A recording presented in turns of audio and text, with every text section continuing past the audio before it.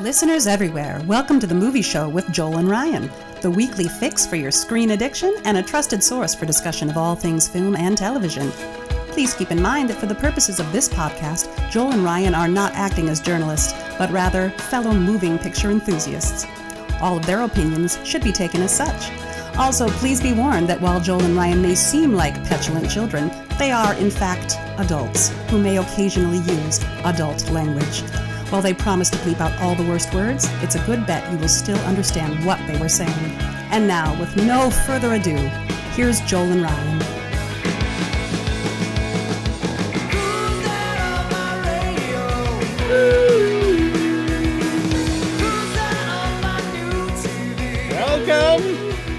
Welcome everybody, it's still creepy season.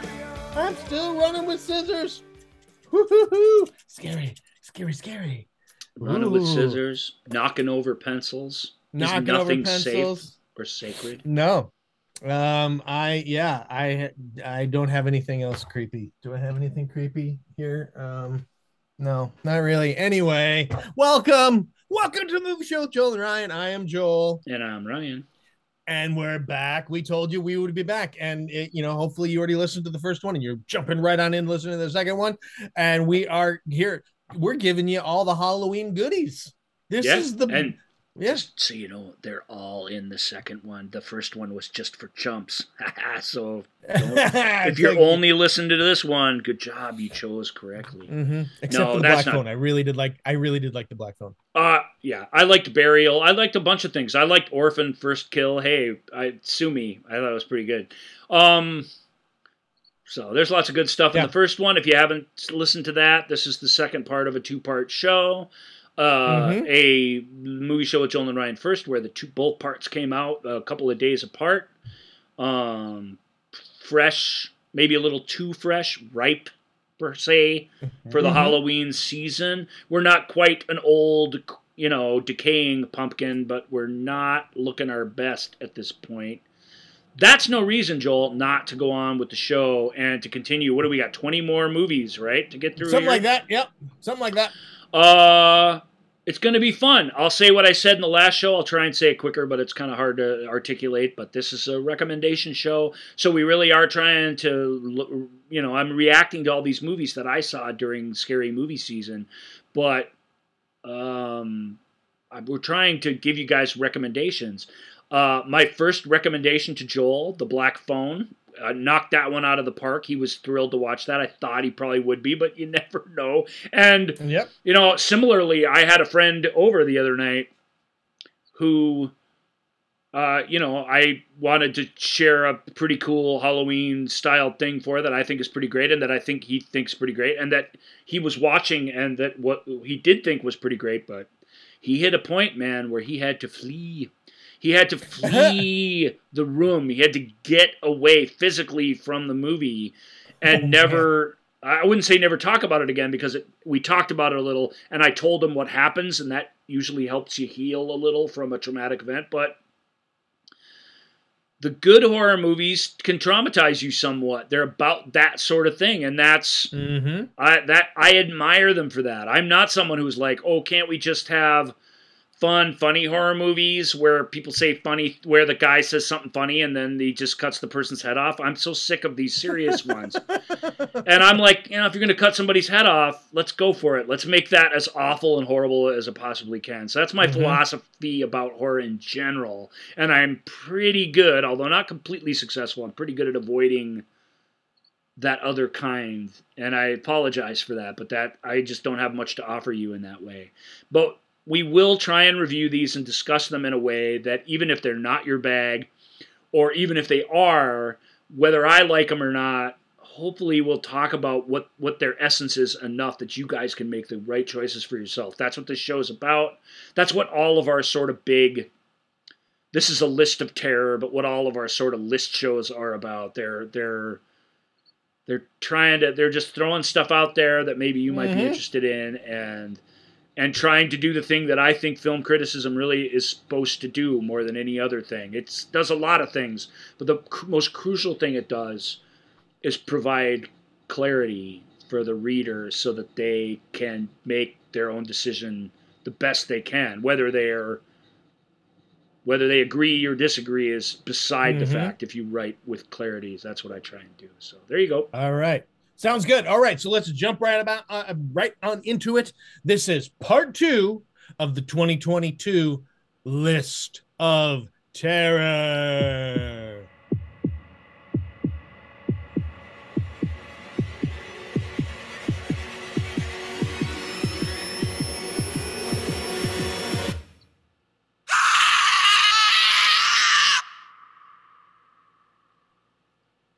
There we Spooky. go. Yeah. All right. So let's jump right in.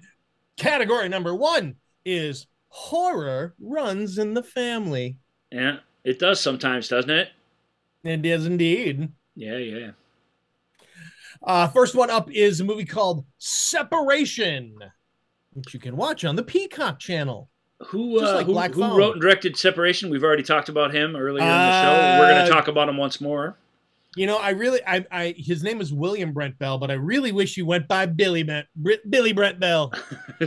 William Brent Bell, who I just called Brent in the last episode. Sorry, mate. This guy made some interesting films, and as I said before, in Orphan First Kill, this was certainly true. And in this film, it may seem like nothing, and it's not enough to be a good filmmaker or to make a movie good, but he really fills in stuff well. And that's something that a lot of kids making horror movies today, like, they don't really get it. It's noisy. They're going from one thing to another, sort of stampeding through stuff. He really does you're driving in your car, you're in transition, you're going to your job, you're this and that. He really does a nice job of creating a physical world of the story and creating a mood that sort of surrounds it. Separation was labeled as cheap, boring, dumb, pedestrian. William Brent Bell made a name for himself on the horror movie Boy, which is almost 10 years old now. I've never seen that. I'm going to watch it this afternoon, but it wasn't part of this cycle of movies, so I saved it. Still not Halloween yet in real showtime. So I'm going to watch that, and I'm kind of looking I don't think it's going to be a miracle or anything, but I'm kind of looking forward to it. Mm-hmm. This movie's really good. Read the synopsis. It's pretty decent. Yeah, I mean, it's just real quick. A young girl finds solace in her artist father and the ghost of her dead mother. Who's plays the father in this? Rupert Friend, right? Yeah, Rupert Friend. Rupert's fantastic actor. Really, really super like him. Really liked him on Homeland. He just did a stint in Obi-Wan Kenobi, that show. He's a man of 1,000 faces, but I really, really love him. Especially my favorite Rupert Friend movie, although there's many, is he plays Prince Albert in The Young Victoria with Emily Blunt. That's a fantastic movie and a great performance. So Rupert plays this artist. He's he's famous for a children's book, actually, but he's not been able to. He's got sort of children's book artist, drawing block, or it's not writer's block per se, but and in this relationship, he's not really pulling his weight anymore, and they're going through a divorce, and everything is going really awful. And then his wife, in the middle of divorce proceedings, gets killed by a hit-and-run driver. And as her father says, played by Brian Cox, wow, there's a ringer. Yeah. What's he doing in this? What he says is, this is all worked out very conveniently for you. Well, the mercenary, awful, hard truth is that probably did. A contentious divorce where she was wanting all the control probably wasn't going to go very well for him, because he was sort of a slacker, loser of a guy. Good-hearted guy, but not the best father, not the perfect person for this scenario, and not able or willing to put up much of a fight against an A personality. So maybe it did work out good for him. I don't know. His daughter starts seeing things. That's not good, but she just lost her mom. So, that's kind of normal, too. And it inspires. That's creepy. Why would she say that? Yeah, because it's happened in her room, which is sort of creepy. And he starts seeing stuff. Now, on one hand, this isn't good. Just seeing weird dolls and things coming to life. It's not the stuff you're seeing. Contortionist doll clown, I guess, for the win. That's the creepiest thing in the movie. But it's not that they're seeing things. It's that inspires him professionally and gets him back on track with this comic book company. His personal assistant / sort of mentee is helping out around the house and helping raise the kid, and just seems like she's basically a gift from heaven. Brian Cox is pretty pissed. He believes his daughter was murdered. He now wants custody of the child. But if you know how child custody stuff works, this Rupert's character would have to be a pretty terrible father to lose out in this case. He's not the best, but he's not that bad. And within that rich, imaginary playtime life that he and his daughter have, these things start to manifest themselves. The synopsis sort of said, comforted by the spirit of her lost mother, or is it? Or is it just using her? What is it? What's the worst thing that could happen? That's probably what happens in these sorts of movies. And when it isn't, you can say you're pretty pleasantly surprised by them. I thought that, again, Bell fills this up with stuff that really works. The actual hearing Rupert Friend's its character's monologue about why he should be allowed to keep his own daughter instead of his father-in-law is stunning. It's really an amazing speech, and it breaks your heart. And that's just, you're not expecting that from this kind of movie. And in fact, this kind of movie doesn't deserve that or even need that. It needs the scary stuff to really work, and the scary stuff in this one is all just crap you've seen before. There is absolutely nothing new in this film. But I like the human element. I liked some of the surprises. I liked that even though people were antagonistic towards each other, there weren't any easy heroes or villains in this thing. I thought that's neat. I like to see that sort of thing. And I like the big ending was kind of great. So it great for what it was. So there you go. Separation's worth checking out. And really, I haven't seen Boy yet, but I'd say any William Brent Bell or Billy Brent Bell films, as we're going to christen them on our little show, because we're allowed to do that. They're worth checking out. He does it right. He's got an old school... We'll talk about a couple legit old school guys that are further down on this list and what they bring to the party. He's got an eye for that. He feels that stuff, and I love that about him. So I'm willing to give him a chance. This is one of his least liked films because it's... If you've ever, what did the best review of it said, or the highest, most helpful review said, if you've ever seen a horror movie before, you've seen Separation before. Yeah. It really is PG-13 horror 101, but sure, it's got its own little bits and pieces in it. They're not all bad. Well, there you go. And an absolute A-list cast for this kind of thing. Yeah, it's kind of bonkers. Yeah. All right. Again, speaking of having a pretty darn good cast here, our next film is called Things Heard and Seen, and it's about an artist relocating to the Hudson Valley and begins to suspect that her marriage has a sinister darkness, one that rivals her new home's history. Bum, bum, bum. All right. Yeah, Amanda Seyfried and James Norton, F. Murray Abraham, Rhea Seehorn. Oh my God, what are you doing in this? How'd you get in this? Karen Allen's apparently stopped by for Karen Allen and Michael O'Keefe, who way back in 1984 played a couple that were at odds with each other in a horror movie. I can't remember what it's called. Play a married couple in this, which is great. They're great. It's great. Both of those guys, it's so cool that they're in this, and they both are awesome. They both are awesome, Karen Allen and Michael O'Keefe. What a welcome thing. And, of course, F. Murray Abraham is always awesome, but you have to you have to write it so that he is awesome. Because if you let him off the hook, he'll be terrible. F. Murray Abraham, does the Spinal Tap thing and turns things up to 11. This guy's so believable, academic, at a small school in northern New York, and not one of the special ones that you've heard of before. Yeah, this is like Saginaw College or something like that. Yeah, I don't even think I'm not sure it's even a real college, but yeah. But it is the Hudson, again, the Hudson River Valley, and the homes there are ancient. You are not allowed to do anything with them. You can buy it, but you can't change it, and you can't do it. It's all protected and restored. And so if you've ever been in that part of the country, this captures it really, really well. It's based on a novel. Not many of these are based on novels, so it's long-winded and it goes on for a while because it's got a lot of the novel plotting and beats to get through. James Norton, I think, is fantastic. This is the kind of role he's absolutely meant for. He's a British actor. He's playing an American here, but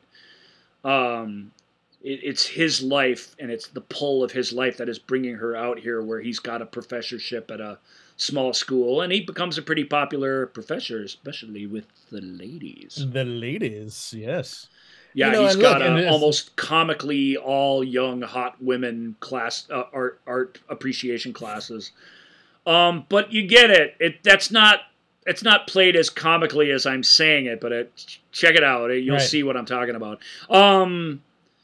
And there's temptations everywhere, and there's the history of the house is a dark one, and she sort of explores that. She's an artist and is sort of a fine artist, and she's trying to find her way in this new community. She's trying to support her marriage, but she doesn't know what's going on. Amanda Seyfried, who's it's really the two of them on their own parallel stories and how they affect each other. That is the story, but she's the character that the synopsis is talking about. And she's a decent enough actor, and she's been good in this stuff. Every time I talk about her in a horror movie, I'm like, she's pretty good in it. She's not an actor that really excites me very much, but that's not to say that she doesn't do the work and stuff, and she kind of does in this one. It's just boring. It's not super scary. It's got a novel plot, and it's about a marriage, and it's about lies, the lies of history, the lies we tell each other, the things we omit, and how that ultimately turns to fraud, and how fraud is extremely damaging. And I thought it was good because it doesn't feel like a conventional ghost story or horror movie. It has that a woman wrote a novel about a woman going through real stuff feel to it, and that I appreciated. The ensemble, as we said, is fantastic, but it just isn't. I don't know what to say. It's not super exciting. It's kind of long. It's not really scary. I don't know what to do with that. It's hard to recommend unless you want to watch something with a scary bent to it that you can, pull the blanket over yourself with a cup of hot cocoa and just sort of watch something. This isn't a bad one. It's not a pleasant tale, really, because lies corrode everything. And that's what happens here. And there's no stopping it once it starts. But it's not going to traumatize you either. You will not have to run from this film or anything that happens in it, I don't think. All right, let's leave this creepy house and go to another creepy house. Yeah, just had to go through that door. Okay. Oh, yeah. There we go. All right, so now we're going to move on to The Invitation. Nathalie Emmanuel's second appearance on our little countdown here, or not countdown, but our list of terror.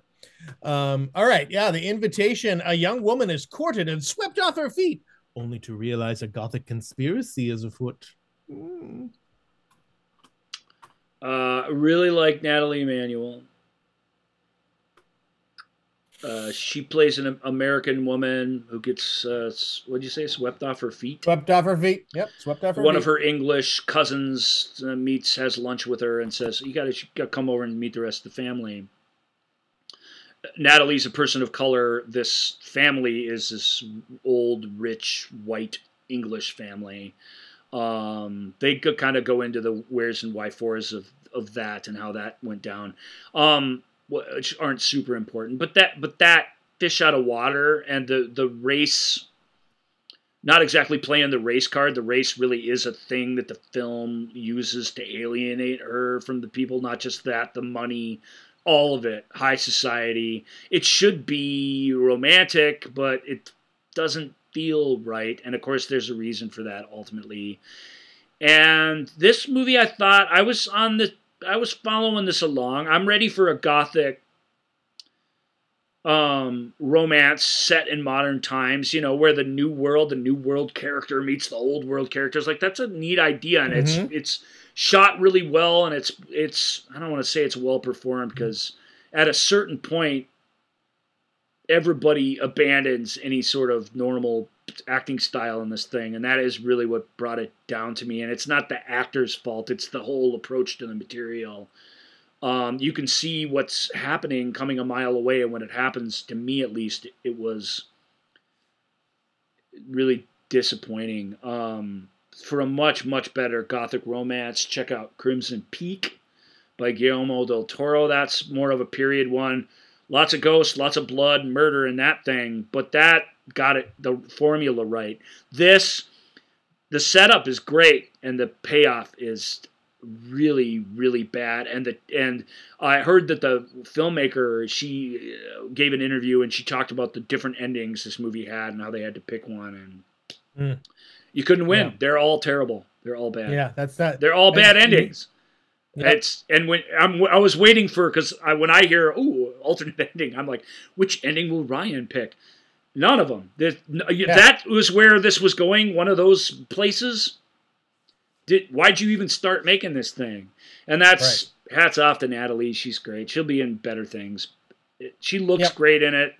The movie looks really, really good. Mm-hmm. So it's not, even the filmmakers, I think they can redeem themselves, but the storytelling just goes right down the tank in this thing. And I think it's fair of me to say that. All right. Well, let's move on to our next film. We have we have been spoiled in horror from countries like Korea and Japan and China, and now we're gonna have this is about a mother arriving from Korea to visit her family in America, and it's I'm guessing it's Uma. I think it's Uma. Uma, okay, Uma, which is Korean for mother. Okay, sorry. Mother is not visiting. Mother's long dead. Mother was a Korean immigrant, and this is a second and third generation, played by Sandra Oh, and who's the girl? Oh, the remains of her estranged mother arrive. Yeah, the remains from Korea. come to visit. Yeah, the remains come. Yes, we have Sandra Oh. I'm guessing it's Fievel Stewart. Yeah. They're mom and daughter. Mom has this is the same thing that Michael McKean's character thought he had in Better Call Saul, which was this aversion to electronic devices. And so they live in this country home where they raise bees. They have big thriving bee colony. And unbeknownst to her, because she doesn't have a phone or the internet or a TV or anything, Sandra Oh's character, they started selling their honey online, and now it's become this really successful thing. So things are going pretty good. But the girl's sort of coming of age, and there's the mom has separation anxiety because she stays at home. She doesn't really interact much with the outside world, and she doesn't want her daughter to leave her. And she doesn't even think her daughter's going to leave her, but she's starting to find things around the house like college brochures and things like this that suggest that the daughter wants to experience a little bit about what's happening out there. And it brings back the mother-daughter issues that Sandra's character has with her own mother, especially when those ashes show up. Which are extreme. Yeah. And that's it. Well acted, well shot. It's nothing super special, but there's the Korean mourning and the Korean sort of death rituals that are brought up in this, and the idea of what an immigrant's life is like. We saw a little bit of this in his house. This travels that path a little bit, and I was interested in it. I was adopted in 1972, and at the time there was a mass, especially here in Minnesota and in the Twin Cities, but everywhere really in America, there was this mass second generation post Korean War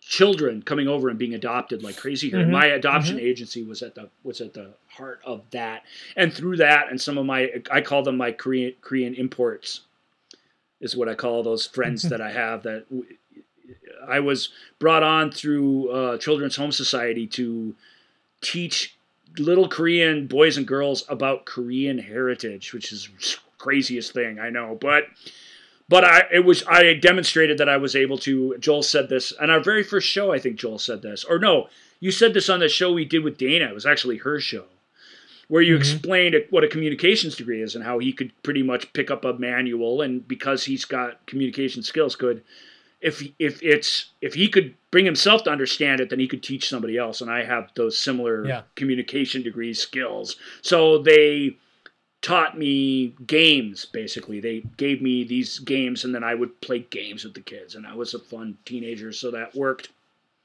I don't know what I'm getting at with that, except that the Korean part of this, the Korean cultural part of it, really meant something to me, and the Korean import story was meaningful to me. This film didn't get very great reviews, but Sandra was very popular, and I think if you're a woman, I think if you're a Korean woman, maybe not, maybe it's a little cheesy, because it is just a dumb horror movie in the end that uses these things as dressing.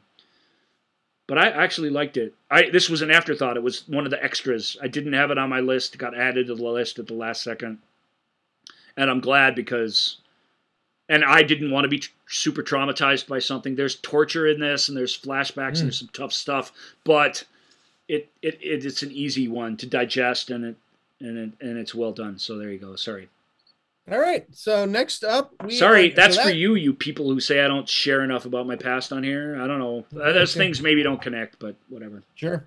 We are going to leave the world of horror running in the family, and we're going to go to paranoid madness. And that creaking door tells us that we have now entered the manor. Paranoid madness. Is there any other kind of madness? Yeah. I mean, when you're creating, it's neat because Insanity's awesome on the page and on celluloid, because it is the literal act of creation being explored by creative people. Like, I always think that's cool, But when you're creating some reality that isn't real, the reason you're doing it is to protect yourself from the reality that is real, and what you're willing to do in defense of your alternative reality can sometimes be, destructive and dangerous, and that's why we lock those people up, and good riddance to them, Joel. Indeed, and throw away the key and forget they were ever born. Salt the earth where they tread, so that nothing may grow there. I'll let you read for the manor. I'll let you read the synopsis. Sure. After suffering a mild stroke, Judith Albright reluctantly moves into a historic nursing home where she becomes convinced a supernatural force is killing the residents. This is Barbara Hershey is the star of this. Barbara Hershey. So good in this. I wish the manor was just, I don't know, it is what it is, and it delivers on its promise, actually. And it's really fun. Again, there's a O'Keefe, Karen Allen sort of connection here too. Bruce Davison, who's another, is that right? Bruce Davison? Yep, Bruce Davison. Yep. Really good actor. You know him from everything. He when he was a young man, and when Barbara Hershey was a very young woman, and the cat from the Waltons, can't remember his name right now. John Boy from the Waltons. Anyway, they were all in this rated X. It's kind of a horror movie, but it's a psychological horror movie, very much like The Manor, where they basically took this unpopular kid and they brought them into their group and then they just destroyed them. It's a really harsh film from around 1970, I want to say. And apparently Bruce Davison and Barbara didn't get along very well when they were making that film. And it's funny because when they were putting this one together, she was the star. She plays a dance instructor, a former dancer herself, a very creative, very sharp, not a person who needs to be committed to a nursing home in really any way other than these strokes aren't going to get better. What she has is not curable, and she doesn't want to be a burden to her family. So she practically checks herself into this place before she starts seeing things that don't add up and don't make sense. They asked her, "Hey, what about maybe Bruce Davison?" And her reaction to that, not having fond memories of him, wasn't bad. It was, "Oh yes, I think that would be that would be great." And there's real chemistry between her and all the other people in this. And so all of that is pretty good. The central mystery is not bad, but again, it's a horror movie. The scares aren't there. And I'm not sure this movie is even about what it promises to be about. And maybe that's because it's got a great twist. That's be your mileage. But a lot like the Amanda Seyfried, Things Heard and Seen, it just, your tolerance of this, whether you're going to genuinely be involved in it or whether you're just going to be bored to tears with it, relies upon the character stuff, which I thought was pretty good, but wasn't enough to get the 2 thumbs up from the movie show with Joel and Ryan, because it just doesn't quite get there. It's good though. Barbara Hershey's so good. There were things I liked about it, and I loved the callback to that other film, which is, I wish I could remember what it was called, but it was really awful. Awful in a not really X-rated way. It was psychologically awful, and back at a time when you got an X rating, it didn't have to be full of porn or full of blood or anything. They said putting an X rating on something in 1970 was basically saying no children should see this. It should only be seen by adults. Only adults can handle this. Yeah. And, parental guidance not suggested. Just don't let your kids see this. And that, to me, it earned that rating. So. All right. Okay, let's move on to The Manor. That's The Manor. Yeah. Now we're going to do, the next movie is Watcher. Now, this is not The Watcher, which is a current miniseries on Netflix. This is Watcher, which is also from 2022, starring Micah Monroe, who we had in a previous film. Yeah, Watcher, not The Watcher. I can promise you this. If you're ever confused and you're like, are they talking about this or were they talking about that? Here's the way you can find out. It is my pledge to you, the listener, the dear, treasured listener.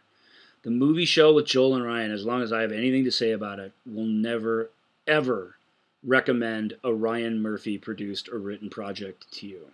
So if I recommended it, it's not the Ryan Murphy thing, The Watcher, admittedly, which has Naomi Watts in it, who we like. Mm-hmm. It's Watcher because if you look, it doesn't appear to be Ryan Murphy here anywhere. Mm-hmm. It's safe to proceed. Correct. Watcher is the most Hitchcockian, paranoid movie on this list. It's really, really good. Micah Monroe again from Significant Other. Fun to spend 2 hours with her in both movies. They're both dramatically different kind of movies. Significant Other was berserk, crazy. Let's see how many crazy crap things we can do in this and get away with. It turns out they did a few too more than they should have, but whatever. I admire the effort very much. This is very reserved. Again, it's a story of this woman who's moving for the sake of her relationship to a strange land. in Bucharest, Hungary. Yeah, which is a place loaded with personality, and just trying to make a go of it, but there are killings going on. Some sort of serial killer is on the loose. It's all on the news, not a hidden secret or anything. And she starts having these experiences with this person who lives in a apartment building across from hers, who appears to just be standing there and watching her. And her breakdown and the way society treats her. I'm not a huge fan of the hysterical woman film, because I think we see that through history, and I think that's not flattering. I think hysteria is just a stupid, like, not real thing that was a stamp that we used to put on people who acted, especially women, in ways that were just a little too intense for us. And I think throughout history, people who have been diagnosed with hysterics have been dismissed. And that's very much what Watcher is. That is pretty much exactly what it is. She starts acting hysterical and is completely dismissed and has to sort it out for herself. And the question is that hysteria warranted or isn't it? You got to watch the movie to find out. But nothing new here at all, except just really, really well executed beat by beat suspense thriller that I thought was really great. So I liked Watcher a lot. Very Watcher. Cool. Yeah.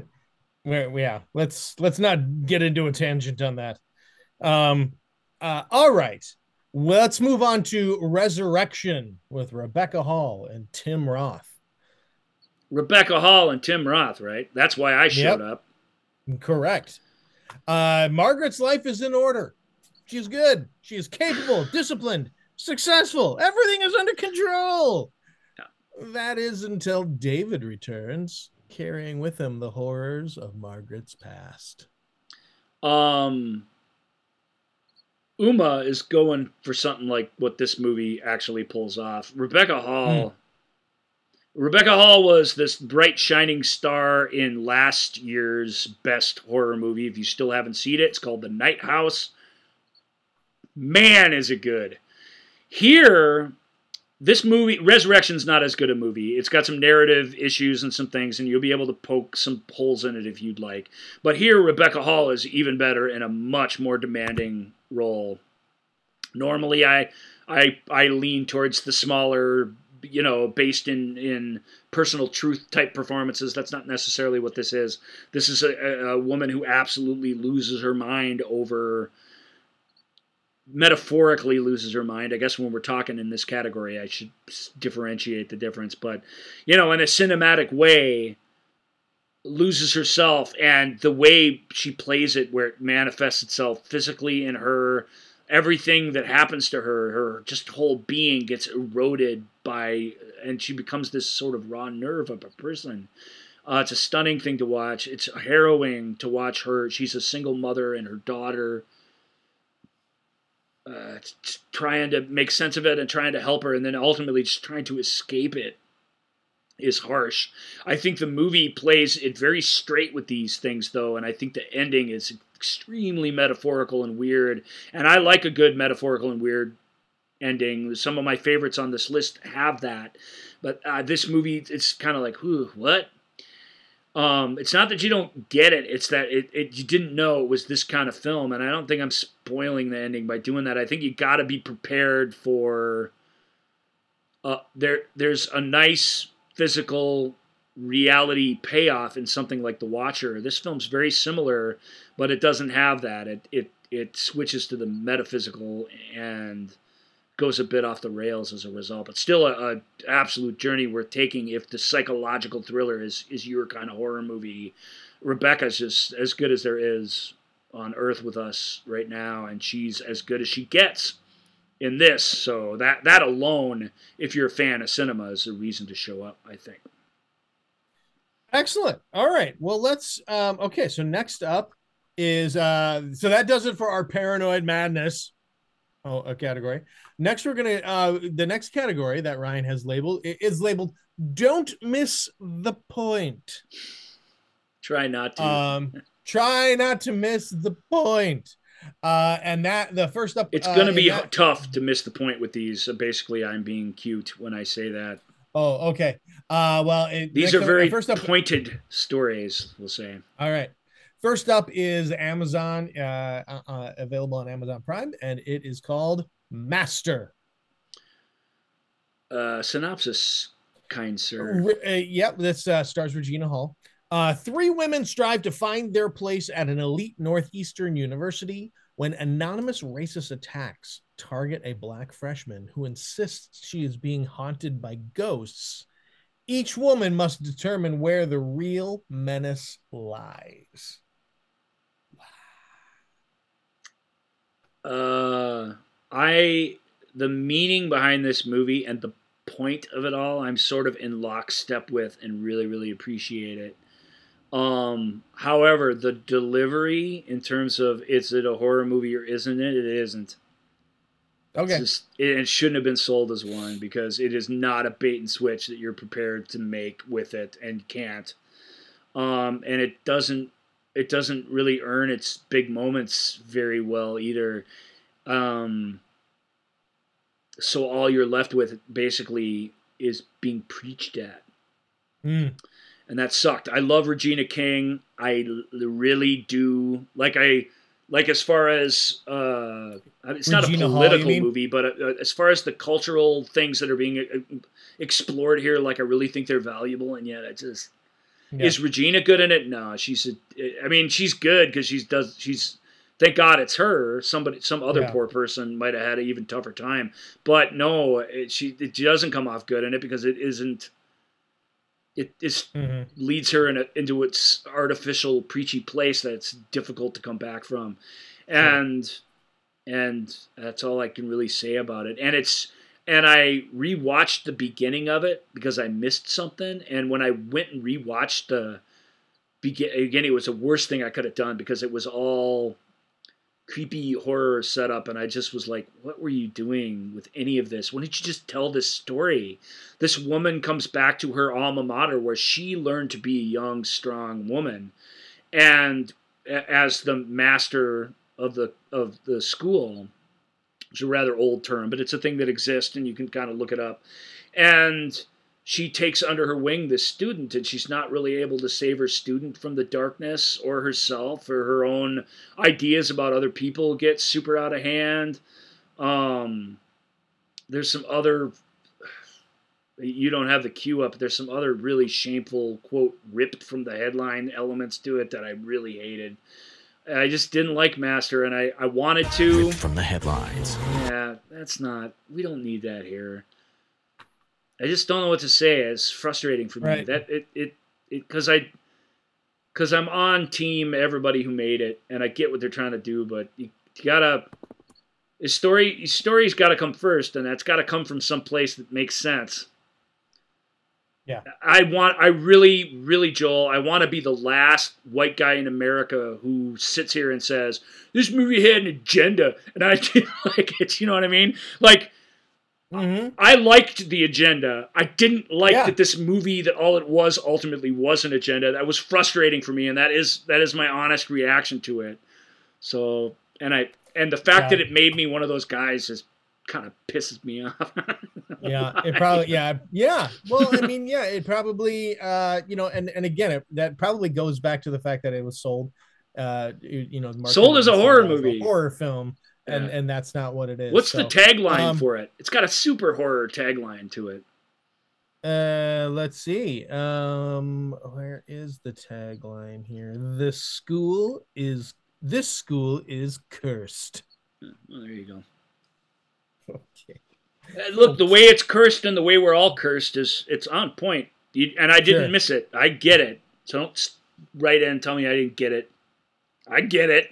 I just wasn't entertained by it and can't find anything to cling to in it other than the point of it, which I thought was, I don't know, like I won't repeat myself. All right, let's move on to... sorry, not The Master, Master, and it's not very good. It's just not a very good movie. Ultimately, you got to do that part before you can do any of that other stuff. Yep. All right, let's move on to Uh, Fresh. Little Sebastian Stanley, little Daisy Edgar Jones. What do you call them? Winning. That's Joel's term. They're very winning they are pair a of winning actors. couple. They're winning. I love Sebastian Stan. I loved Michael Biehn back in the day, and to me, Sebastian Stan is Michael Biehn of today. He's the Michael Biehn of our time. Love him. And I've never seen Miss Eggers in anything, but I love her now too. So that just tells you what I thought about Fresh. Fresh was a movie I recommended to Joel. Joel didn't get to it. I think Joel got the right movie for him. Maybe he'll... Yeah. Still 2 days till Halloween. Maybe you'll, who knows, maybe you'll take a stab at Fresh. That pun, I'm pretty sure that pun wasn't intended, but who knows what's going on in my head there. There you go. Read the synopsis. It just tells you everything without telling you anything. It's great. Yeah, I mean, Fresh follows Noah, who that's Daisy Edgar Jones, who meets the alluring Steve at a grocery store, and given her frustration with dating apps, takes a chance and gives him her number. What's the worst thing that could happen? Right. Fresh. Yeah. Well, I give Fresh an 8 out of 10. Not many horror movies achieve this 8. Here we go. Coveted 8 out of 10. This will help a little bit with it. I think so without spoiling. After their first date, Noah is smitten and accepts Steve's invitation to a romantic weekend getaway, only to find that her new paramour has been hiding some unusual appetites. And you don't even need that. Just the fact that she gave out her. I mean, the movie starts with her out on a computer date or whatever, and it's the worst date. It's the worst date ever. Yeah. And it just, everything about it is terrible. And you just feel that this picking people by their profiles isn't working for them, because you can see why they might be compatible, but they just aren't. And this dude's standing in the produce section of the grocery store and makes some funny jokes and makes her laugh. And once he's done that, then the door is open for him to kind of, because you can tell he doesn't come on like a ton of bricks. He's very careful and deliberate and not wanting to freak somebody out in the store. But he has something funny to say, so he says it. And she's very entertained by him. Their date is wonderful and perfect in every way. They say things that are vulnerable, that have weaknesses in each other, that they reveal things to each other in true ways that both of them have empathy and a sense of humor about. And it just... you just fall in love with both of them, and I can't even get to where anything happens because you just can't. Fresh is a pun in a lot of different ways, and the performances by everybody involved is amazing. The movie is really harsh and disgusting and terrible, and it just pushes the boundaries. It's like, imagine the worst that could happen in this scenario, and I promise you, you will not get there. You will not be able to imagine what actually goes down, and that is a big win for the horror genre. And there you go. And it, although not funny, loaded with dating humor and wordplay and goofy song choices, which I really appreciated. And because normally I hate especially these days songs. If I hear Sympathy for the Devil in a movie again, I don't know what I'm gonna do. Something really awful. It's gonna happen. Something physically will have to get broken in that moment. I think. Yeah, exactly. So this movie didn't do that. It just dashes your expectations at every turn. Really, really amazing. And you expect the worst, and you just don't expect this. Okay. That sounds great. That is a ringing endorsement. You should run out. Be careful on the dating scene in particular, but be careful with Fresh. That's my only warning. Just be sure you want to really go through something before you watch that thing. Be careful, Butterfuoco. Right? That's creepy. Why would she say that? All right. Next up is Men. Oh, men. Oh, you men. I just watched this last night, so this is fresh in my mind. This is by what's the guy's name?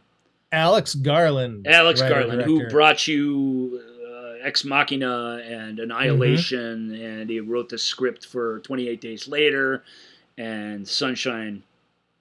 So a frequent Danny Boyle collaborator, and now he's directing movies himself. A woman was about to get a divorce with her husband, who died by falling from a balcony above their unit. They lived in London, and the reasons for that are sort of revealed slowly throughout the film. It's played by indie darling, what's her name? Jessie Buckley. Jessie Buckley, who was in Lost Daughter last year and a whole bunch of things. She's for good reason, is the toast of the town on the little independent film market, and it's because she's really, really extraordinary. And this film, she's just sort of put through a pretty conventional horror ringer. What's unconventional about it does get unconventional. This is a very, very metaphorical film. For example, there are only two men in the entire movie, and one of them is the gentleman who plays her husband in flashback, and the other is Rory Kinnear, who plays all the other men in the movie. That itself should because the film's fairly straightforward in its first couple acts, that should tell you this is different, this is going to be weird. Really, having seen Ex Machina, and certainly having seen Annihilation, should give you plenty of warning that this is going someplace a little bonkers, and you just got to be willing to go with it if it's going to work on you. Some really unnerving stuff. Kinnear, my goodness, boy, is he amazing in the sort of Alec Guinness Man of a Thousand Faces type roles. Just really incredible, and he's always been really, really good.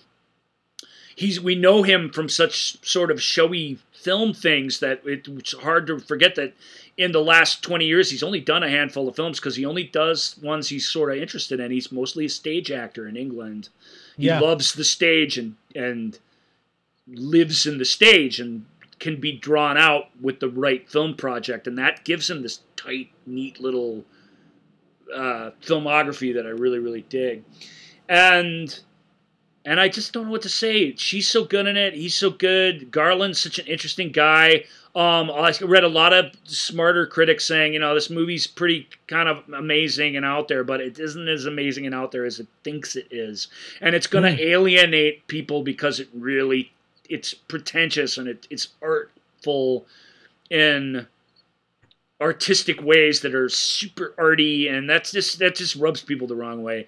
I'm like, for my money, you can't do too much of that. Maybe I won't like you, it's possible, but go for it. I mean, go for it. Make an art horror film, please. That we don't have nearly enough of those, and this is a really, really good one. But Alex Garland, big studio film, like you probably expect it. You may be expecting something to deliver the horror thrills in a way that this doesn't. It really do that. So be warned. It's weird. All right. Well, let's take a trip then into Familyville, and we're gonna do good, clean, messy family fun. Another thing, last thing on Men. And I hate to leave it on a bum note because I enjoyed Men and like it, and we'll be adding it to my collection. But a woman wrote this thing. It was the last thing we kind of need is like an all-male production team telling us that men are dangerous. It's like it's good. She even liked the movie generally, but she's kind of like, but it has that sort of, it's nice that you get it, but now what sort of reaction to the film? And I think that is a very, very fair reaction to what's up there. As I say, that's why it's not in the art film category. It's in the get the point category, because it really has a point, and a movie that's as obtuse as it is, if it had less of a point, it probably would have been better, actually. I remember when so moving on to the good, clean, messy family fun. I remember when Don't Trust the Bee in Apartment 2C or whatever the show was called. Yeah. When they were toying with the idea of calling it Don't Trust the Witch in Apartment. Yeah. Because whatever they do, they couldn't say bitch, which is what the name of the thing was that it was based on. Yeah, and so but in this first movie in the good, clean, messy family fun category, Netflix's Night Books, Kristen Ritter is that witch in Woo! apartment 2B or whatever it is. So yeah, Alex, a boy obsessed with scary stories, is imprisoned by an evil young witch in her contemporary New York City apartment, and James Vanderbeek is not her neighbor in this film. Not a real or imagined James Vanderbeek. Although this is the Correct. kind of project where he would slide right in probably with ease. Yeah. He would, because this is really it is scary. It's not for super sensitive children, but this is basically, we try and do a couple of family movies every year. It's hard because most of them are just stupid kiddie movies. This movie, though, I admit it, and it got me. This is how you know I liked it, because it had one of those Nickelodeon like slime huge centerpieces at the center of the movie, where they just get messy, and it's just, the messy is the fun of the thing and the scary of the thing and everything. It's gross, and it was great. It was really, really well done, and I thought it was funny, and I got what they were going for. It really was. That part at least was fresh for adults, because if you're an adult of a kid and you watch all this stuff, people getting dumped on and slimed and slipping in mud, and it's just all that stupid physical kids things like seem to be turned up to the maximum in today's sort of kid entertainment. And this film, the filmmakers knew they were both pushing that easy button and also commenting on the style of the thing at the same time, which is very, very clever. Who directed this, and what else did he direct? This is directed by David Yarovesky. David Yarovesky. And he just did something pretty high profile recently, if memory serves. Well, he's the guy who brought you Brightburn. He did the music video for Guardians of the Galaxy Inferno. He did The Hive. So Brightburn, an actual horror story, really, that, and a rather intense one, that doesn't prepare you for this, because this isn't as intense, but it gets to the meanness of what it is to be a kid. It gets to the meanness of what it is to be a hostage. These kids, the tagline for the movie is "Right for Your Life." The kid has to keep the scary stories coming, because the scary stories feed this evil place with evil, or it feeds the evil in the evil place with fear and scariness. That's his use. If he runs out of scary stories, he's done for. And the film implies that these two kids, our plucky heroes, are not the first two to, by a long shot, to come through here. Kristen Ritter's fantastic, because she's comedically genius. She's also extremely threatening when she wants to be. And when it comes time for her to bring the real meaning of why someone becomes a monster home, and the film wisely and greatly goes to that place for everyone involved, she nails that too. So what a great actor she is. Really, really fun, and exactly the kind of person you would want in a role of this type. And it's kind of her for the win. But the kids are great. The designs are fun. The weird, it's bigger on the inside, crazy apartment she lives in is amazing. The design is really, really goofy and cool. You can tell just by looking at the poster art, the art, the costumes, the makeup, all of it. It's just really a beautiful to look at and crazy, goofy looking film. And it creates its sort of own reality, and I dug that in. And it gets to the trauma, what it's like to being a kid that's a little different, and that's what a kid horror story should do. That's what they all kind of do, so it's nothing new in that way, but I liked it for that reason too. So I didn't love this movie, I don't want you to get me wrong. It's just a dumb family splatter Hansel and Gretel story, essentially, but that's, what's wrong with that? That's great. Correct. All right. Well, let's, so weirdly enough, Marvel this year decided to get into the Halloween game and give us a little sort of superhero-y horror special in Werewolf by Night. And this is where, if I would have had a werewolf howl, I would have queued that up. But that's the one sounder that I forgot. But anyway. So we have Werewolf. First, hats off to the Marvel, the Disney Plus Marvel special presentation logo. By the way, that's the first thing you see. That is so awesome. Good. I remember those specials that came before. You know, it's the Great Pumpkin, Charlie Brown, and all that stuff that we grew up with. That was always. Yeah.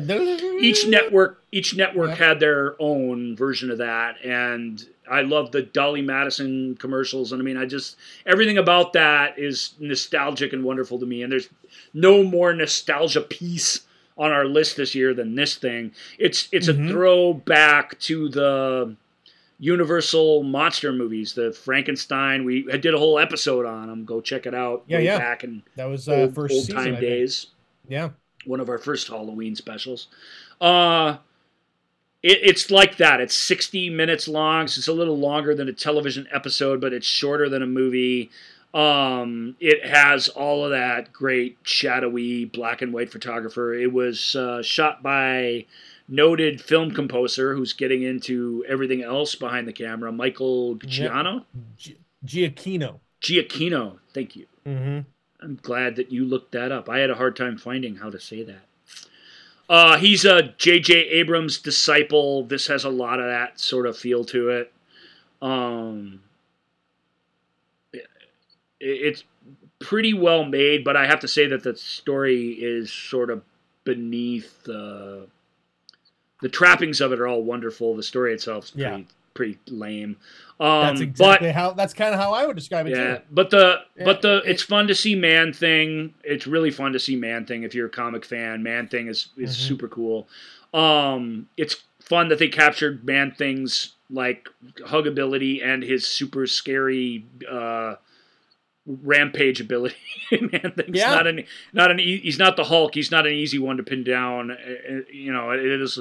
First impressions are really important to him, so be on your best behavior.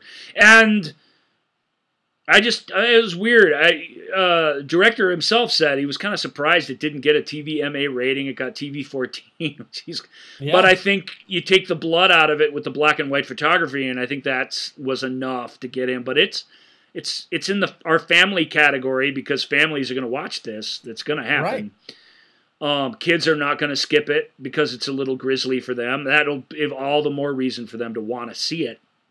So I think it's in the right category, but I don't know. I love those old movies. I love that style. I like the film craft on the display very, very much. I love Gail Garcia Bernal. Yeah, he's fantastic. He's really neat. Gives a sort of Benicio del Toro really understated performance in this that I really dig. Match that with the over the top performance of Harriet Harris. Who is just so bonkers fun. God, she's so. It's worth 60 minutes of your time. I wish it was better. Maybe we'll get more, and they'll grow and get better. It feels like we've not seen the last of these folks, so we'll see what happens. This is canon. This is part of the Marvel Cinematic Universe. So let's see what happens with it. See where it goes. All right. So that takes enough family time. That's it. There really weren't many options that at least could interest me. Let's go back to the real crap your pants creepiness here. And let's go horror can still be art too. So we got our artsy creepy. And the first up is Saint Maud. Read the description for Saint Maud, the synopsis, please. A pious nurse becomes dangerously obsessed with saving the soul of her dying patient. Who's the actor in this? She's playing Galadriel in the Rings of Power right now. Morfydd Clark. Yeah, really, really good actor. So carrying this movie and really playing. This was from a couple years ago, so I didn't get Saint Maud. This was a quarantine horror film, basically. So because there's a movie coming up that's better, that is basically the same thing, where it's this person who is obsessed to the point of murder, basically, to the point of absolute wrongdoing in the act of. in one film it's pursuing the dream, in the other it's, turning away from reality. In this, it's this religious piousness. She has these prayers that go on and on.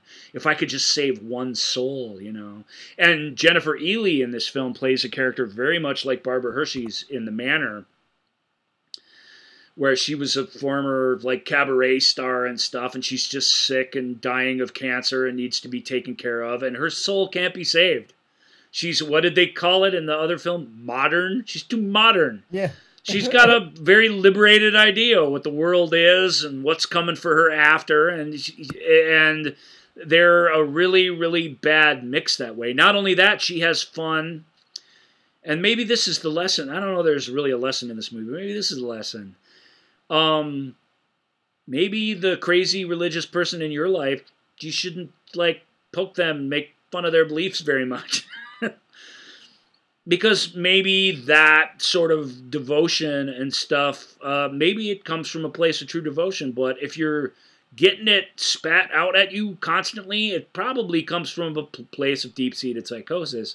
And when those two things combine, it can be grisly results. And Saint Maud was fantastic. It was everything they said it would be. It was very artsy,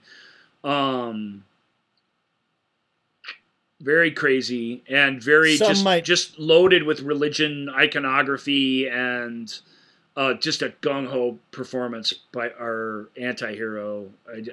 I was pretty taken by it, actually. Some might call it an unholy terror. Sure. Although, what's scarier, an unholy terror or a holy terror? If a holy terror is scarier to you, you should check this out. It's going to scare the crap out of you. All right. Okay, next up is a movie, a little Icelandic film, Lamb. I'll do the synopsis for this one because this synopsis is everything. I don't know what it says there, but a sad, childless couple in the Icelandic wilderness wake one Christmas morning, go into their barn to feed their goats, and found that a newborn lamb has been delivered overnight when they didn't think so. And they take that lamb to their bosom and make it part of the family. And horror runs in the family. Nature doesn't want you here. What this really is a quiet, creepy, weird art film that takes place in the mind and is difficult to find a way into it from a reality standpoint, but you can tell I segued for the synopsis to Ryan's opinion somewhere in there because I realized my synopsis was about to spoil something.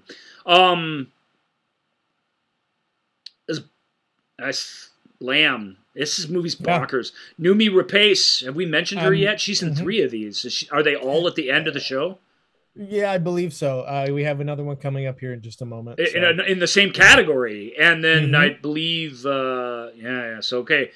Noomi's fantastic as this mother who, if she wanted a child, she does now, and basically makes this lamb her kid, and the way it affects the people in the story differently. And it's total art house nonsense, but really, really compelling, both visually and from a personality standpoint. It's crazy, but you kind of can't look away from it. I thought it was awesome. Yeah. Cool. It does look bonkers. I have the trailers playing here on IMDb on mute, and it is crazy pants. All right. Next up is Crimes of the Future. It's Crimes of the Future, but I wanted to throw by our old pal David Cronenberg, directing David Cronenberg, his first movie in quite some time, actually. Again, along with Men and another movie on this. I just watched this last night. I think I hated it. Does that suck, old son? David Cronenberg, you've brought us so much amazing stuff through the years, and here you are finally sticking yourself out there and making a true body horror picture. It's always been an element in all of his stuff. Even his non-horror stuff has some sort of body horror in it. And when you think about Eastern Promises, think about the scene where he's attacked in the spa when he's completely naked and has to kind of fight these guys out on the concrete, with no shoes, with nothing covering his unit. That's an amazing action scene for that reason, but it makes you squirm because the body, the sound of the skin hitting the wet tiles, when they're struggling and fighting with each other, it's so sloppy and messy and scary and gooey and icky. Read the synopsis for this one. Do I have to? Yeah, you do.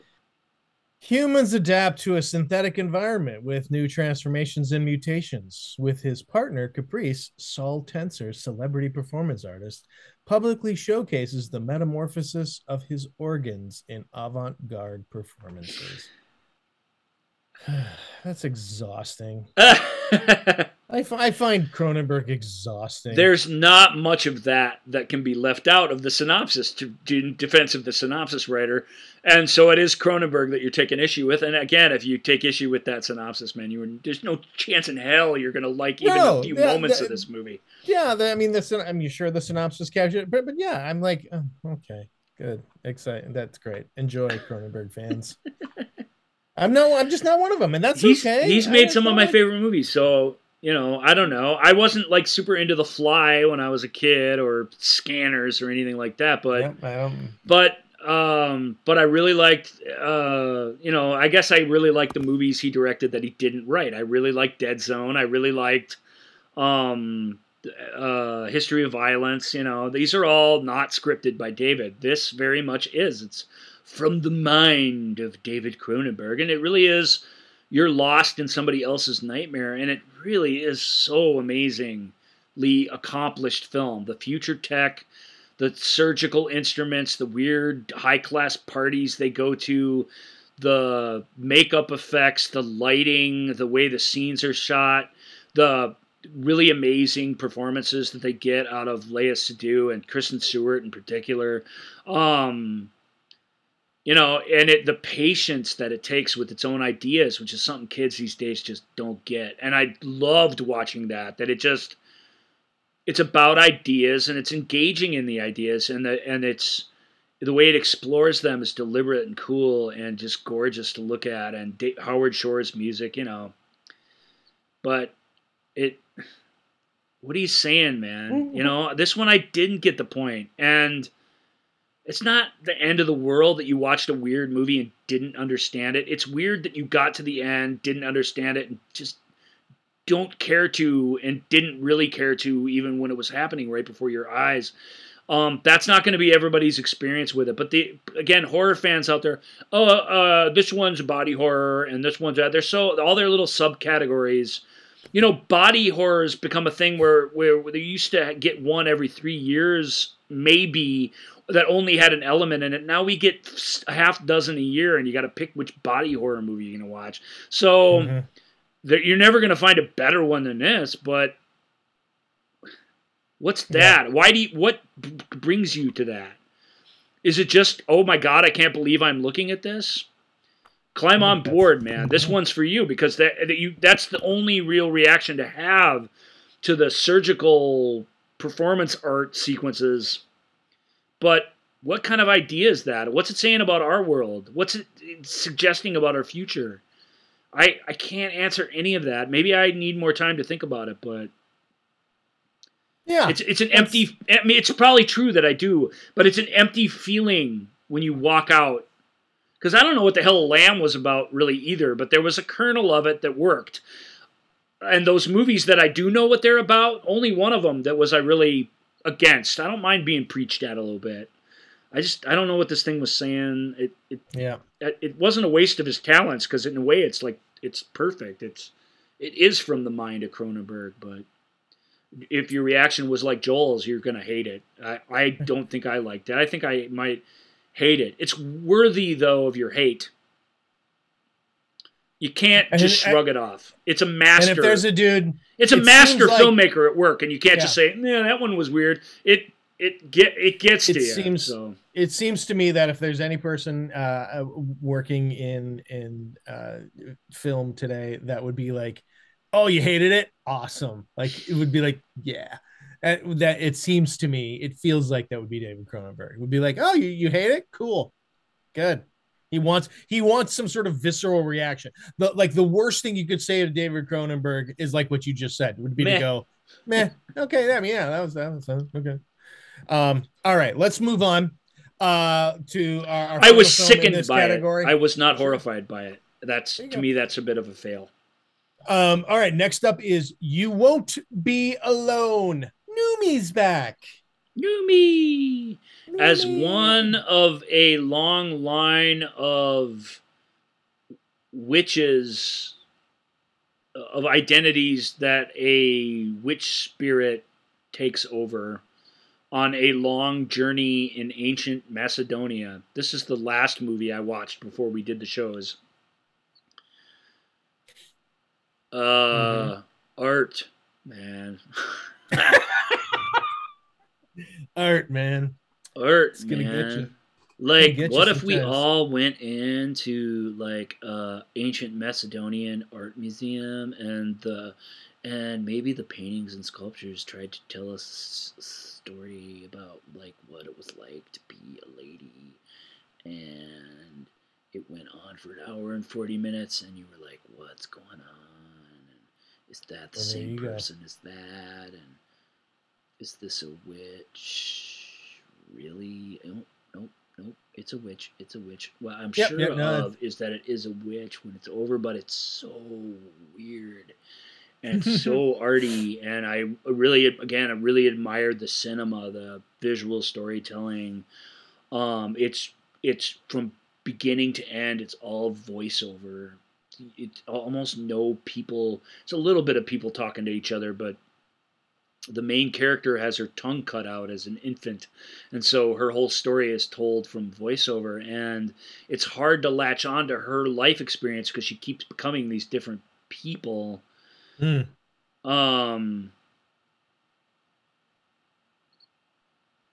just, it's weird. It's a mess. It's a filmmaker who's descended from Macedonia, and it's the Macedonian legends and cultures and stuff. And I mean, if I've lost you, I've lost myself trying to sell this movie.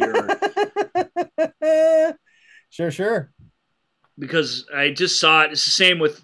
I probably shouldn't have saved the art horror for the last night, but it's some of my favorite stuff. So I don't know what to say about it. It is critically beloved. It's one of those got all the tomatoes, but the fans are like 50-50 on it. And it's in ancient Macedonian, with English subtitles. It's shot in the aspect ratio 144:1. I've never seen a movie 144:1. It's a lot like 133:1, which all the old TV shows and all the old movies are in. So it's not that exotic, but why the extra 11 points per one just to make sure that it's never been done before? I mean, it's weird, and it's super weird in that way. Maybe there's some weird off-brand Macedonian television manufacturer that made their tubes, their glass tube. Well, listen up, meme generating pro witch Facebook pages. This is it. This is the test. You want to be a witch? Watch this thing and get back to us and let us know, if you still feel the same way. Because there you go. Because I will say this about it: as far as witch experiences goes, it's completely unique and feels very, very grounded in history, and it's certainly full of entrails and weird nastiness. But it's so tonally ephemeral and ethereal that you just can't pull it down here with you. I couldn't. So, like I say several times on the show, I admired it much, much more than I enjoyed it. But I still admired the hell out of it. I mean, wow. It's its own thing. I thought Lamb was its own thing, Numi. This thing is completely different. And sometimes that's where the magic happens. And even if it isn't artists pulling us that way, we need that. So that's how I'll sum it up. I'll get all meta about it because I can't micro the thing in any way that would convey what it is to anybody. Sure. All right. Well, let's move on to our next category, which is You've called it Ty West's Pearl, but the first movie that we're going to talk about is Ty West's X. Well, here's a great our buddy, friend of the show, Brian, who came on the show. We have two friends of the show, Brian. This is Brian, who came on to talk about 1990 gangster films from his car, if memory serves. He recommended these to me. Of course, I'm a huge Ty West fan anyway. If you've watched any of our horror episodes, you've heard me talk about every one of his films. Mm-hmm. And even his non-horror film, which was a Western, I've talked about on the show. So I don't know that I love any of his movies, but as a filmmaker, I just love his vibe and his whole deal. So a lot of time spent in kind of A-list premiere television land. He decided to make a movie and was about to start shooting it in New Zealand right when when COVID broke out. There are all these American actors and stuff over in New Zealand ready to shoot this slasher movie called X, which is the story of a X for the X rating, obviously, not being coy with what kind of movie it is. Super porny and very 70s and super slashery and stabby. Not typically my kind of thing, but what I knew with Ty was, and why I signed up for it was because there's two reasons. One, because I knew I could expect a comment on the forum itself from him, which it would at least get me to the end, even if I was having a miserable time. And two, because Pearl had just come out, the prequel to X, and that looked like a total can't miss off the hook work of amazement that I had to see. Brian, to get back to him, saw Pearl first, and I said, "Oh, have you seen X then?" And he's like, "No, I hadn't seen that, but I'm going to see it now because Pearl was amazing." And then he saw X, and he was like, "I don't really like X. It's a good slasher movie, but..." And I really think this is a case where, first of all, a guy like Brian's not going to see X ever unless Pearl exists. So this was the only order he could ever see it in, and you can see it in that order.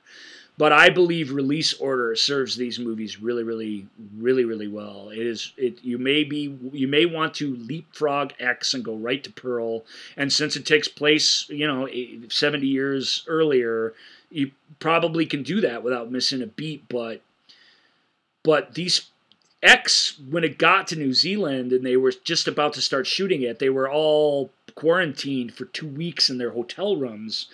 And so that Ty wouldn't lose the beat of what he was doing, he video conferenced with Mia Goth, the star of his film, while they were in separate hotel rooms.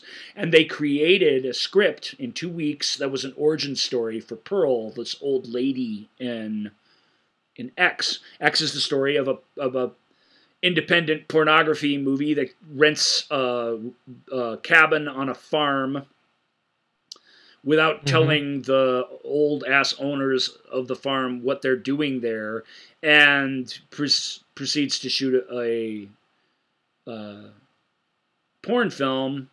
And then it's a spoiler alert, but it's a slasher movie. They all just get completely slaughtered for very specific reasons, which are super elaborated on in Pearl. It's a grisly movie with all the slasher kind of deaths, some of which are amazing. It absolutely works as an old school, this is horrible 70s slasher movie, while also a fairly clever comment on 70s culture.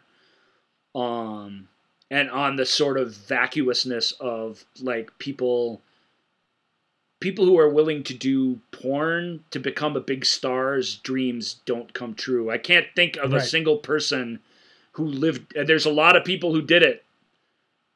That was their entry into pornography, was they wanted to be an actor, and that's pornography is not that it doesn't take acting, but it's not your ticket to be a big famous accomplished actor. So that's misguided, and the film's fantastic in that way.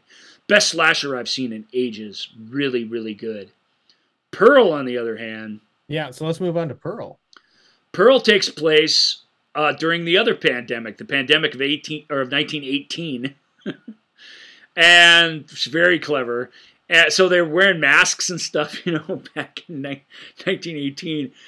I don't know, something about that I loved, but it's this gorgeous, beautiful Baz Luhrmann like technicolored, nostalgic, 1920s movie Fantasyland version of the old farm lady from X's upbringing during World War I was about to end. And what her dreams are and how she follows them to their logical and ultimately illogical and insane ends. And also played by Mia Goth. Mia Goth, in a turn that they couldn't have anticipated before they'd written Pearl, plays both the old farmer lady and the star of the porno film, both.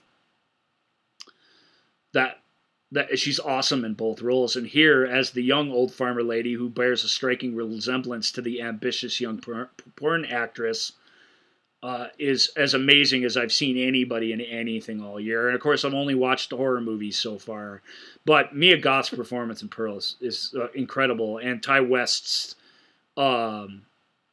and everybody involves, all the design group. Because they wrote this in quarantine. They started shooting X. They sent the script to A24 and said, can we just stay in New Zealand and shoot this next movie, like at the end of this? And they read it and were like, yes, you sure can do that. Keep whoever you can, get whoever you need to.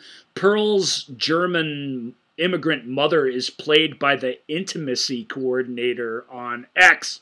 And believe you me, the intimacy coordinator on X was a full effing time job for her, because every kind of sex you can imagine is featured graphically in that film. So if you don't like that, I don't like that sort of thing, but I liked X anyway. It tells you how good it is. Pearl's off the hook good, man. It's so good. It's so good. I just don't know what to do with it. It's horrifying. I was horrified throughout that film, and yet I just don't know it. I just don't know what to say. Mm-hmm. I don't want to ruin what it is, I have already almost ruined the connection between the films, which you also don't really want to do. Any good slasher movie is at least partially a whodunit, and X does a really, really good job at that. It's a complicated answer to that question. And Pearl, even though it spells everything all out for you, its horrors are so horrific. It just doesn't prepare you for it, even though if you've watched X, you should know what you're getting into, and I loved it. Ty West he's just genius. Everything he does defies expectation. Everything he does it comes from a true place and a true love of cinema, and the love of cinema and the critique of the style of different cinemas in all of his work. And Mia Goth, who I already knew was really good, but man, after sitting through those two movies, she's stunningly good. She's only good things are coming for her, I suspect. So, well, very cool. All right, let's move on. Our the penultimate category is the Boogeyman, the Bye-Bye Man, the Slender Man, and now the Empty Man. The Empty Man. With respect to the ultimate movie on our list, this also from 2020. So, like Saint Maud, I was reading articles. What are the best horror movies of the last couple of years? Trying to pick my list, and I think 2020 is the oldest movie on the list, so I didn't go that far back in time, but I went back and caught some that I had missed along the way. And The Empty Man was by far my favorite horror movie of this cycle, and it is one of my favorite horror movies of all time, and I've only seen it the one time 3 weeks ago, and I knew halfway through it that was the case. And I'll tell you why. If you watch the trailer for The Empty Man, you're going to see a trailer for The Boogeyman and The Bye-Bye Man and The Slender Man. These are all Boogeyman stories where a bunch of dipshit teenagers unleash some terrible urban legend on themselves by doing the thing you're not supposed to do at a certain time. In the case of Empty Man, it couldn't be more stupid. If you find a bottle on the bridge, blow into it 3 times and ask to see the Empty Man. On the first day you will see him, you will hear him. Then the next day you will see him. Then the third day he finds you. That's the tagline of the movie. And you're thinking, oh, teenagers get whacked by a boogeyman person that they summoned into being, just like Candyman or any of the other man movies. This movie is that. That's part of it. This movie's got a 22-minute pre-title sequence that has nothing to do with, I'd say has nothing to do with, but is only loosely, vaguely connected to the rest of the movie. It's a short film in and of itself. It is effing brilliant. It's fucking terrifying. Nothing in Empty Man is as scary as the first 20 minutes. I know that was a letdown for a lot of folks. I get it, but you just gotta hang in there. Or don't. I'm sort of like, I don't give a shit. You know, if this is something you don't like, then I don't care. Screw you. I get the Empty Man and I get to keep it to myself. Here's the story behind the story, The Empty Man. The Empty Man, along with Underwater, but it's technically The Empty Man, was the final film made by 20th Century Fox before the Disney purchase. It's got a $25 million budget, so low budget for a big studio film, but still a big studio film slickness and epic feel and style to it. First-time writer-filmmaker. How he got a deal with 20th Century Fox, that has to be a story in and of itself. I don't know it, but that he wrote this thing that is so weird and strange and so thematically difficult to grapple with and leaves you with so many more questions and answers, and they just said, sure, kid. Let it rock. Maybe because they only read the first 22 pages and then stopped reading and said, oh, this is great, go for it.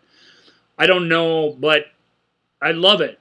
James Badge Dale is the star of it. Every time I talk about James Badge Dale, it is with flying colors. James Badge Dale as the cancer patient in Flight.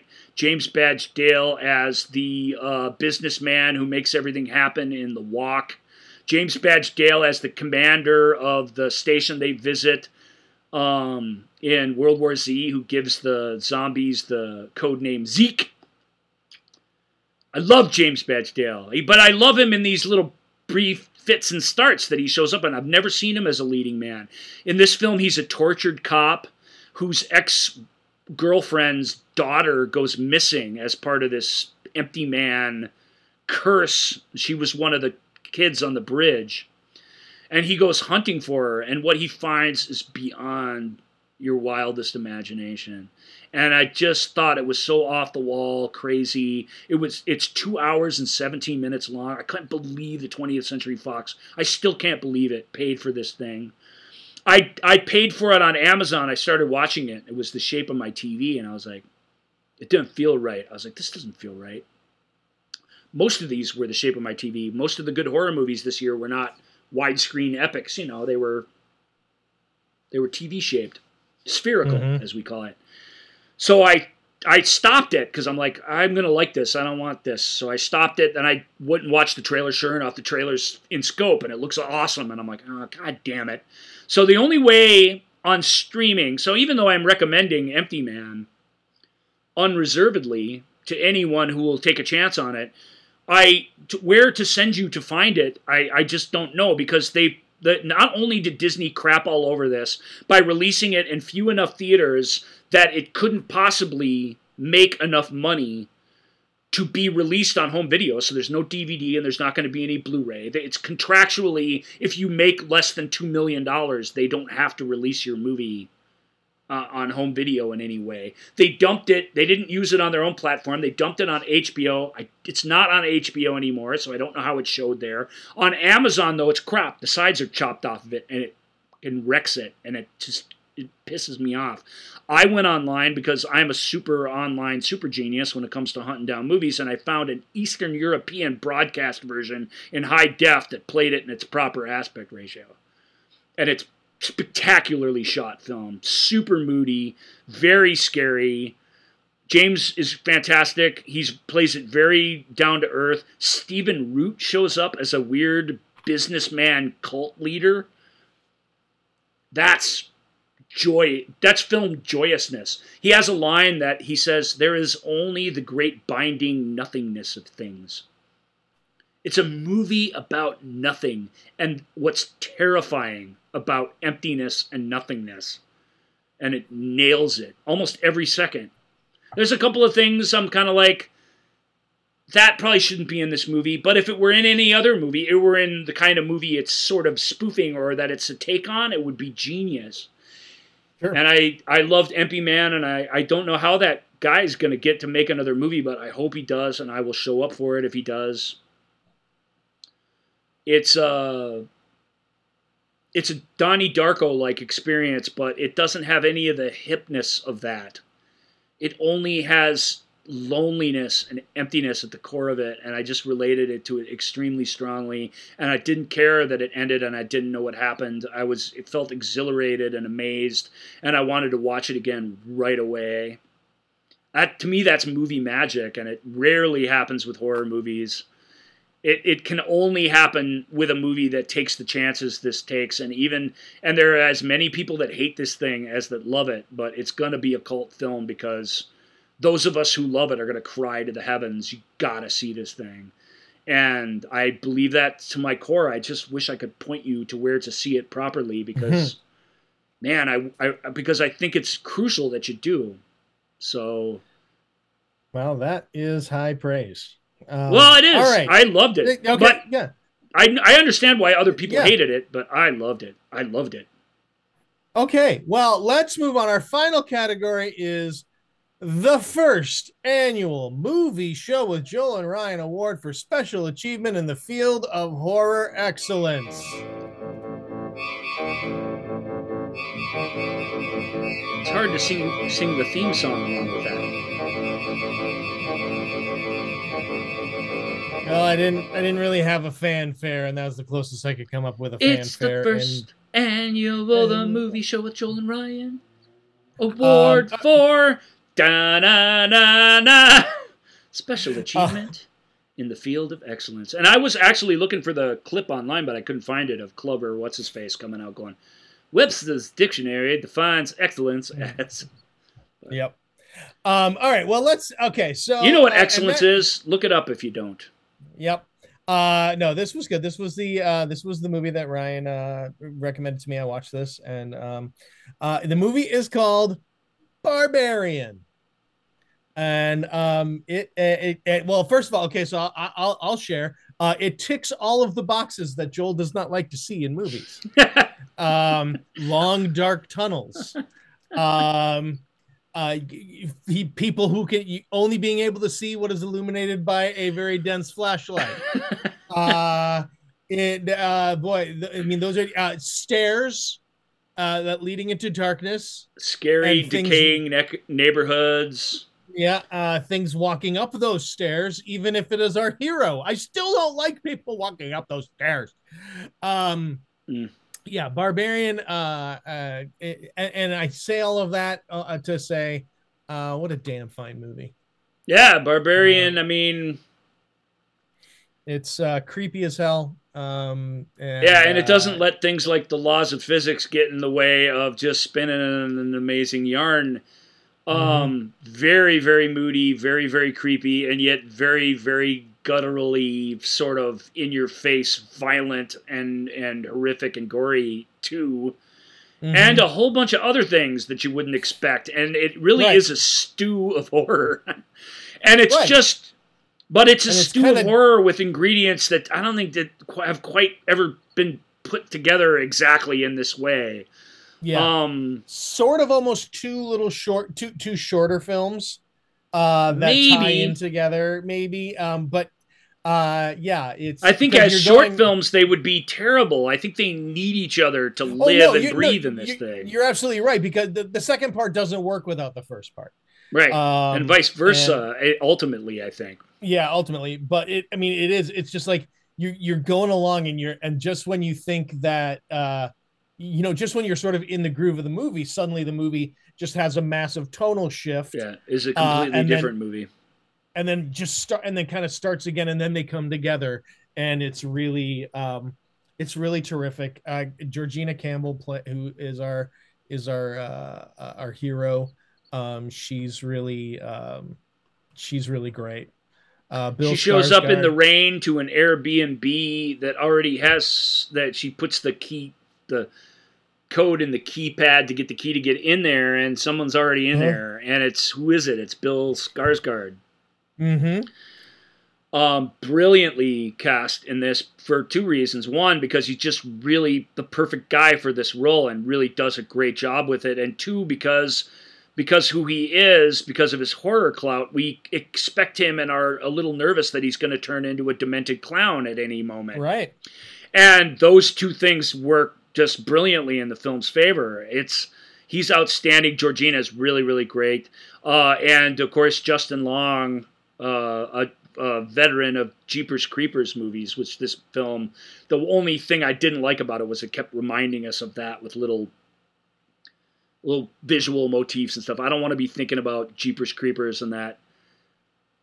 Although the guy plays a guy who's going through something the creator of Jeepers Creepers also went through in his life, and for good reason. And that doesn't feel like a coincidence either. I don't know. The movie's weird because of those. Like I say, not because it's, again, not anything you haven't seen before, because it really isn't. Especially like me, I'd watched Fresh, and I'd watched all the different versions of this movie all throughout. This film I watched only a couple of days ago because it just came out streaming on the 25th. So this is as new as they come. But I'm with Joel. The smorgasbord keeps you, the tonal shifts, which normally I hate, they just keep you on your toes and just off balance and just not knowing what to expect or what happens next. I think as time goes on, when I'm a little less smitten with the experience of it, I think some of the actual things that happen in it will impress me less. But it's about the feel of the thing, and the movie knows that, and it really embraces that. And if the choice is sticking with the crazy feel of it or doing something that maybe makes more sense, it always goes this way. It trusts its instincts, and that confidence comes through in every scene. And so you just, Empty Man's a philosophy lesson. It's academic. You have to dig into it to find the meaning into it. This thing, you just got to sit back, put your seatbelt on, and hang on to the end, and maybe you can get there. And that's a delight too. So expertly crafted by another first-time filmmaker who hopefully big things are around the corner for them. Or even if they just stick to stuff like this, it'll be fun to see whatever the next thing is. Yeah, Zach Kreger is our director and writer. So Barbarian, I really, much as I went on twice as long about Empty Man, Barbarian, I think if I just pick one of these guys to say this is the one, I think from this season, Barbarian's the one for you. Yeah, and that is why it is the winner of the first annual The Movie Show with Joel and Ryan Award for Special Achievement in the Field of Horror Excellence. It's not for nothing. We don't give those awards to just anybody. In fact, we've only given it one time. Just the once, and that is Barbarian. All right, folks. So that is your 2022 list of terror. A whole crap ton of movies over 2 episodes that you can partake in this horror holiday season, or frankly, if you want to let your horror holiday extend a little bit into November, go ahead. No one's gonna mind. It's all right. Go ahead, watch yourself some horror in November. No good or bad time to get lost in the woods with a bunch of creepy horror movies. Yeah, you know what? If you're thinking about going backpacking in the woods, don't watch one of these films instead. You'll be better off, and you might learn a little something too. All right, everybody, you can reach out to us at The Movie Show with Joel and Ryan. The real horror, Joel, on Facebook. The real horror is the friends we made along the way. Yeah. All right, you can reach out to us on the Facebook page, The Movie Show with Joel and Ryan on Facebook, at Ask Joel and Ryan on Twitter, Instagram, and TikTok. And if you are watching us on YouTube, please go ahead, like and subscribe, tell your friends. Like and subscribe. I get it. Maybe you don't want to subscribe, but gee, come on, like the thing, please. It's a thumb. When you have a thumb up, it takes no seconds. It's nothing. It doesn't do anything. When you're watched, just let me tell you, when your video is watched by 16 people and only 1 people like it and it's you, it's just depressing. We're just begging you this year for Halloween, give us the gift of just a couple of them thumbs. Just a couple. Let that be our treat. Couple thumbs. That's all we're asking. It's not too much to ask. I don't think. For sure. All right, everybody. We got some cool shows coming up as we get into the holiday season here. But thank you so much for joining us today. Bye. Thank you for listening to The Movie Show with Joel and Ryan. Remember, all views and opinions represented in this podcast are personal and belong solely to the speaker and do not represent those people, institutions, or organizations that the speaker may or may not be associated with, unless explicitly stated. None of these views and opinions were intended to malign or deceive. And now, here's the producers, circa 1982, to play us out.